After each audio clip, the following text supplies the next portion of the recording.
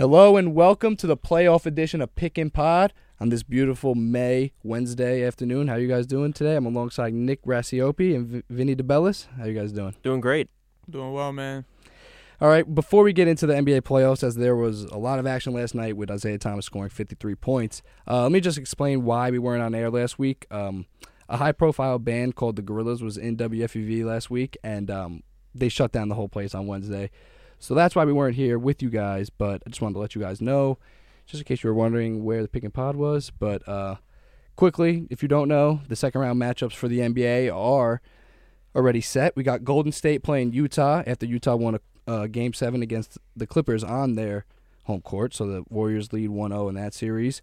We got Houston Rockets and the San Antonio Spurs, with the Rockets winning Game 1 on the road by 30 points, which is very un-Spurs-like, so I definitely want to get to that. We got Cleveland, Toronto, which I don't think it's going to be a hard matchup for the Cleveland. I think they get past that one. And then we got Boston leading Washington 2-0 when they could very well have been down 0-2 in this series. As you guys, you watch any of the games last two games or what? Yeah, both games. Last game was pretty nuts. It was probably the best game of the playoffs so far, or one of the best. The overtime, down the stretch, it really looked like Washington was going to win. They had some good looks at the end of the game. John Wall and Bradley Beal had a chance to win it. They weren't able to get it done. And then it's really hard to win overtime games on the road, especially in the playoffs, because you could see at the end Washington had some tired legs, but the Celtics had the whole crowd behind them, and that was huge for them. And they went on that huge run, and Isaiah was unbelievable. I think it's the most points scored by a player in the playoffs since Allen Iverson. Yeah. So just an incredible game for him. And if he keeps playing like that, it's going to be hard for Washington to win. Yeah, I saw a stat. Most points ever scored by a player under 6 foot in the playoffs. Isaiah Thomas, that was pretty cool yesterday. And, as for one of the sort of storylines I was looking for going into the game was a lot of guys talked about best point guard in the East, second best point guard in the East. Where is Wall compared to Thomas in that debate? And I think 2 games through, Isaiah has made his case pretty clear. Oh yeah. Oh, that was the big debate too. And I think I'll add another person to that, Kyrie Irving. Yeah, so it's been the of course. trio. Yeah, it's those three. It was those three who's the best player in the East, but not best player, best point guard. And I think Isaiah Thomas has certainly put his stamp on that, because John Wall was considered the best point guard in the East alongside Kyrie Irving. But I think Isaiah Thomas took the title on that one, because 53 points at 5'9" frame when it's easy in the NBA to double team, so they weren't really throwing anything at him. So they said, hey, let me see if you can beat me. And he came out, dropped 53 points. He had 29 points in the fourth quarter in overtime, which is just amazing. So he's showed us the whole season that the fourth quarter is where he thrives, and he showed us that last night. And they're up 2-0 in the series. But I liked Washington to begin the series, so that's why I want to kind of flip the table over to Washington. What's wrong with them? Because they could have very well split these first 2 away games with Boston, but now they found themselves down 2-0 in a must-win in Game 3. So what do you think the Washington Wizards need to do, Nick, to try to get that win in Game 3? Well, they need to close better. Game 2, they had a great chance to close. Game 1 was one where Boston shot incredibly well. It wasn't just Isaiah who had a great game. Jay Crowder and the rest of that crew all shot incredible from 3, and they scored a ton of points. So when that happens, it's really hard for Washington to win because their perimeter defense isn't that great. John Wall and Beal are great offensive guards, but they're not too great defensively. John Wall's probably better than Isaiah on defense, but not a great defender. So I think they need to get more production late in the game from those guys and be better at closing, because this is a series that the games are going to be close, and if Boston doesn't shoot as well as they did Game 1, they're going to be in a close game like they were in Game 2 for Game 3. And with home court, it might be a little different, the ending. Yeah. Yeah, I totally agree with you on the point about closing the game. I don't know how many times I heard the commentators on TNT yesterday saying fatigue for Washington down the stretch there. And you could see it on the last possession where Wall pulled up for the jumper, missed it, and then I think it was Beal who got the putback. Yep. Yeah. That came up way short. So I think they were definitely tired, and they got to do a better job closing out games. But also specifically, I saw down the stretch, defending the pick and roll with Isaiah, it seemed like the Celtics just had the same strategy going down the stretch. They'd call for a screen, get a switch onto Isaiah where they'd have like Gortat guarding him, and then it was Washington can't do that. No, yeah. He can do whatever he wants. That's playtime for Isaiah Thomas. Exactly. When he got a big on him, that's easy money. But I kind of want to put the blame, not the blame, but I think John Wall needs to step up, because 53 points from Isaiah Thomas, That's, like you said, that's the most points in a playoff game since Allen Iverson when he scored 55 in 2003. So, and John Wall is considered one of the better defensive point guards in the league, as he was tops in the league in steals for the last couple of years, and he led the league in ball deflections. I actually heard that on the broadcast last night. So I think he kind of needs to do a better job at stepping up and, put a body on Isaiah Thomas. Let him know that, you're not going to get 50 points this easily next game. So I kind of do. I want to see John Wall and Bradley Beal, kind of turn the switch a little bit, because they did play well, but they lost some of their heat down the stretch. Maybe it was a little fatigue. Regrouping and going back home is probably the best thing for them. But this series is far from over. You've seen the first round series between Boston and Chicago. Boston came back down 2-0, and Washington is a really, really, really deep team. I like the addition of Bojan Bogdanovic from the Nets. So this series is far from over, but they do need to make some serious adjustments on the defensive end. Yeah, John Wall needs to fight over screens a little better, because they keep switching everything, and that's not good when you have a guy like Isaiah Thomas who can blow by the big. But besides that, I think John Wall has done enough for them to win. I mean, 40 points, 13 assists. I think it's more on these other guys like Beal, who only had 14 points, because he's supposed to be that secondary scorer, and when he only got 14, that's really not enough. But I like how you mentioned Bogdanovic is a big factor. He had no points though last night, so they're going to need way more from him, because he was big in the Clippers series. So I'm sorry, not the Clippers. Oops, wrong conference. But wrong conference. Yeah. But I he was got really, you. Yeah. He was big in the Atlanta series. Yeah. But yeah, so that they need more from Beal and some of those bench guys. But I think John Wall's been playing incredibly well. He just needs to be a little better defensively. That's the thing. Yeah, I think what Vinny said too about the pick and rolls. Yeah, you shouldn't switch that easily. So yeah. Yeah, there are too many mismatch problems when Isaiah gets it. Whether it's Morris, whether it's big man who we were just talking about, Gortat. Yeah. So I think Washington's supporting cast needs to step up, and I think they will at home. That home court advantage. They've come out so strong, especially last night. I think they'll get it done at home. I see them evening up the series, getting it to 2-2. I still like Boston winning it, but I think Washington will take these two they have at home now. And quickly before we move on from this series, I think Markieff Morris needs to get his emotions in check. I think because he was very chatty these last two games, and I think he threw Al Horford into the stands, and I think he got like a warning for that, or maybe he got a technical. I'm not sure, but he kind of needs to keep his emotions in check. I know he was angry about the rolled ankle where he couldn't really land in Game 1. So I don't know. It seemed like it was coming out too much. His emotions were coming out too much in the game, so I think he needs to keep that under wraps. But you said you already like Boston. I like Washington in this series. Nick, who do you like in this series? I picked Washington before, but after losing a close game like that in Game 2, I think it's hard for them to win the series, especially because this Game 3 is going to be a big, like a must-win situation. And Boston's played really good on the road of late. I mean, those 3 games in Chicago were all just dominated by the Celtics. So they've played really good on the road, and they're a really hot team right now. They've won 5 in a row, so it's going to be tough, but that Game 3 is a must-win, and they're going to need better perimeter defense by Wall and Beal to win. Yeah, I agree with you 100%. So I like Washington in the series, but like you said, not being able to get a win in one of those road games where they were in contention to get a W in either one of those games, that's tough. So now down 2-0. It's going to be a long road ahead for the Washington Wizards, where a lot of experts actually had them in the Eastern Conference Finals against the Cavs. Moving on to the Cavs, they are leading 1-0 against their series against the Toronto Raptors. You've seen them play each other last year in the Eastern Conference Finals, and it's kind of the same story with the Raptors. I just don't think they have enough to battle with Cleveland, although they did add P.J. Tucker and Serge Ibaka at the trade deadline. I just still think that the Cavs are just the epitome of what the Eastern Conference perennial team is. So I don't think they're going to have any issue. Vinny, what do you think about this series? Yeah, I mean, just judging off of that first game, I know you can't make too much off of Game 1 of a 7-game series, but it looked like Toronto last year was a lot more competitive with the Cavs than they showed in Game 1. I mean, I never really felt like Cleveland was challenged at all in that first game. They seemed totally cool. I don't know. In the second half, maybe it got down to like 12 points. I don't even know if it was that close. It just always seemed like they were in control. When they needed a bucket, they'd clear out for Kyrie. They'd give LeBron a ball. And they were just never really pressing.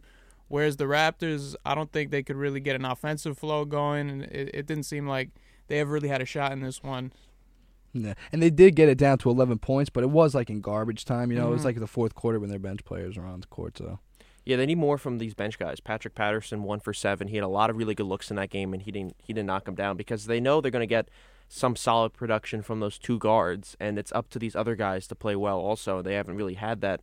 Valanciunas barely even played in this game because he couldn't guard anybody. He's too flat-footed to guard a Kevin Love who's out on the perimeter, and he's not really big enough to guard Tristan Thompson inside, so he's kind of the odd man out here, so he only played 21 minutes in the first game. But Serge Ibaka, he's another huge piece that they have. I mean, he can really guard the perimeter or he could guard inside. He only shot 6 for 14, though, so they're going to need better shooting from him. He hit some big threes, though, so those three guys, Ibaka and the two guards, you kind of expect they're going to play pretty well, but it's these other guys like a Carroll or or Patterson or PJ Tucker who actually played pretty well in that first game. They need more people like that to play well. Otherwise, they really don't have a chance because Cleveland's going to score so many points because they have so many people who are just really good on offense. Their entire starting lineup and their whole bench can all shoot threes, so it's very hard to beat them. Yeah, it's going to take an army to beat this Cavs team, and they kind of retooled their team in the same format the way the Warriors have their team with the threes. Kevin Love and Kyrie Irving, Kyle Korver, all those guys can stroke the three, so they're a very dangerous team. And you mentioned Serge Ibaka, and he was a big pickup for them at the trade deadline. Was it the trade deadline or was it before the season? I think it was a trade deadline. Yeah. Yes. Right? What? He went from Orlando. Yeah, because he started the season with Orlando. Yeah. At the trade deadline. They gave up. They gave up. I think 2 draft picks, 1 first round and 1 second round for him. And Kevin Love has been having a field day the whole playoffs. And in game 1, he played really well. I think he needs to put a body on Kevin Love a little bit because I think for the Cavs team, when Kevin Love is playing well. Because we already know what Kyrie Irving is going to do. We already know what LeBron's going to do. When Kevin Love plays well, I think this team is unstoppable and will probably go back-to-back as NBA champions. So I think Serge needs to put a body on Kevin Love a little bit and let him know that, hey, I'm one of the best defenders in the league. No, I definitely hear you on that one. I think Serge, just from his time in OKC, he was so good at affecting shots. Even if it didn't show up in the stats, he didn't get a block or a rebound on it. He was so good. He had great length as far as affecting shots and forcing misses from guys. And I'm not really seeing that so much in the little bit that I've seen the Raptors this year. I haven't seen him as much as I saw him last year with the Thunder. But, yeah, they need him to be an active source of energy for them, even if he's not scoring the ball. They have guys who can score the ball. They need that defensive intensity, like you said, to disrupt Love.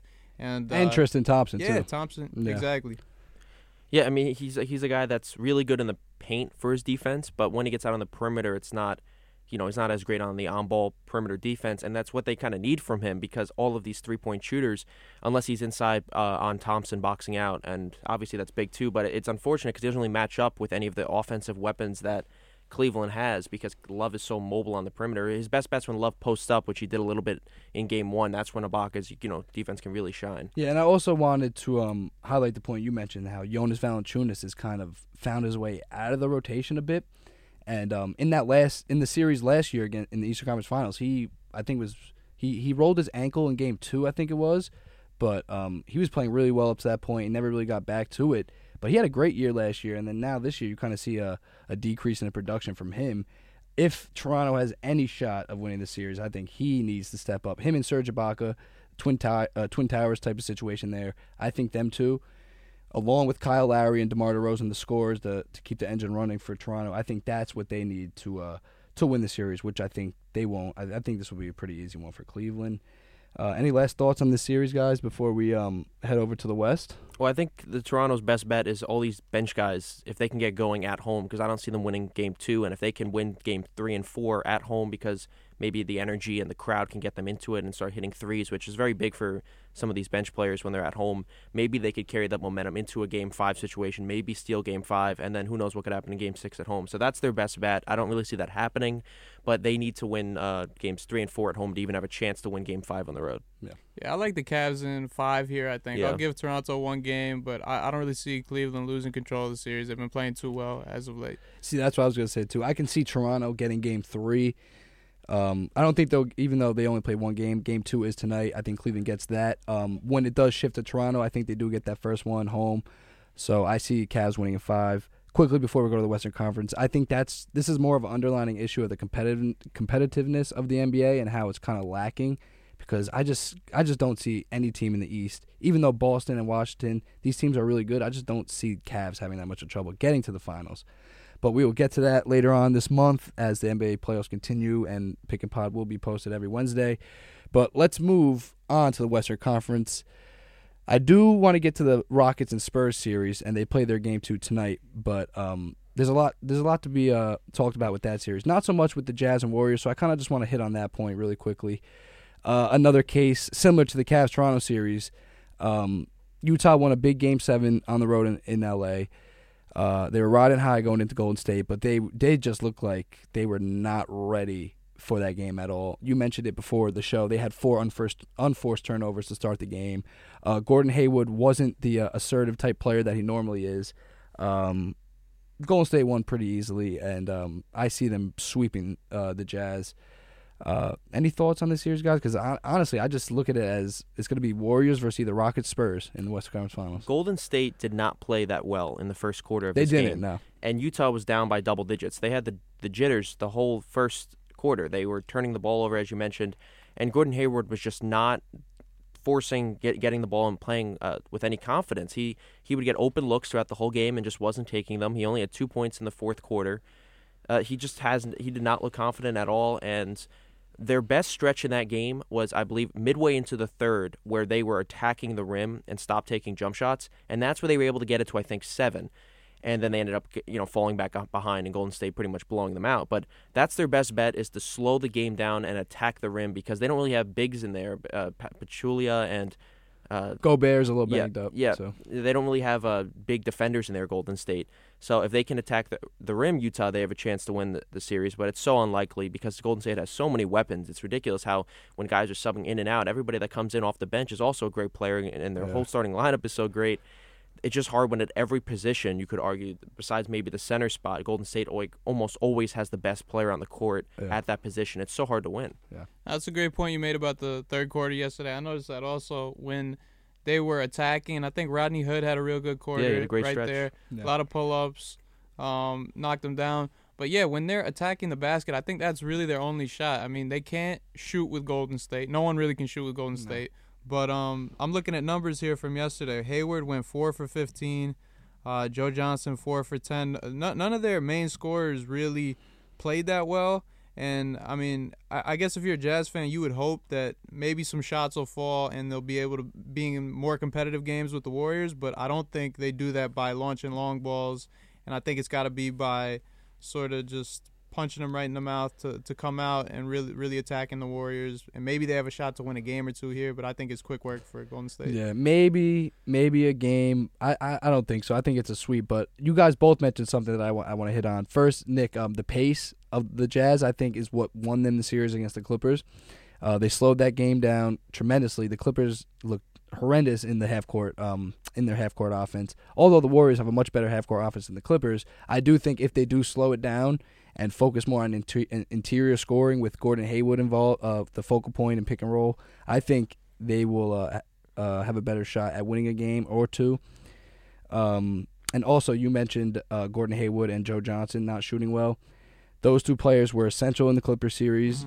So I think if they continue to play like that, it's going to be a sweep. But they might get one if, Gordon Hayward decides to show up for the series. But last night, he didn't look too good. I don't think that will last. He's an all-star type player. He is an all-star first time this year. One of my favorite players in the league. So I think he'll turn it around. It's just the Warriors are just a well-oiled machine. And you also mentioned the platoon swap. They got 5 people off their bench that they can come in and compete with the bottom half of the NBA starting 5. So and JaVale McGee too. He's been playing really well. They weren't really high on him coming into the season. He signed a minimum contract, but his length and his intensity on defense has been tremendous for the Warriors, and it's been something they weren't expecting. So they look like they're in good shape. They're most likely going to be in the Western Conference Finals, either against the Rockets or the Spurs. I do want to get to that series now because I seen something.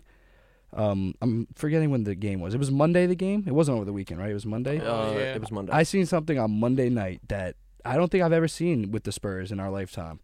They lost 30 points at home in a playoff game to a team that I feel like is where the NBA is going in the Houston Rockets with the three-point shooting. They chuck them up. They broke the record for most 3 points made and attempted for, I think, the second year in a row. So I just think the Spurs have a really bad matchup with this one, although they are one of the best defenses in the league for the past 20 years. Greg Popovich has done a great job at getting this team ready to play day in and day out in the NBA defensively. But 30 points at home against the Rockets, and James Harden honestly didn't even play that well. I mean, I think he, of course, had a couple threes in there, but he didn't really turn it up the way that James Harden turns it up, and what we've been seeing from him, the MVP type season he's had. I want to throw out the question out there to you, Nick. Do you think the Spurs are in serious trouble? Because they were my pick to go to the Western Conference Finals. So do you think that they are in serious trouble against the Rockets in this high-powered offense? Yeah, I don't think they match up well at all. Yeah. It's a very hard series. There are two bigs that they start, Aldridge and Lee.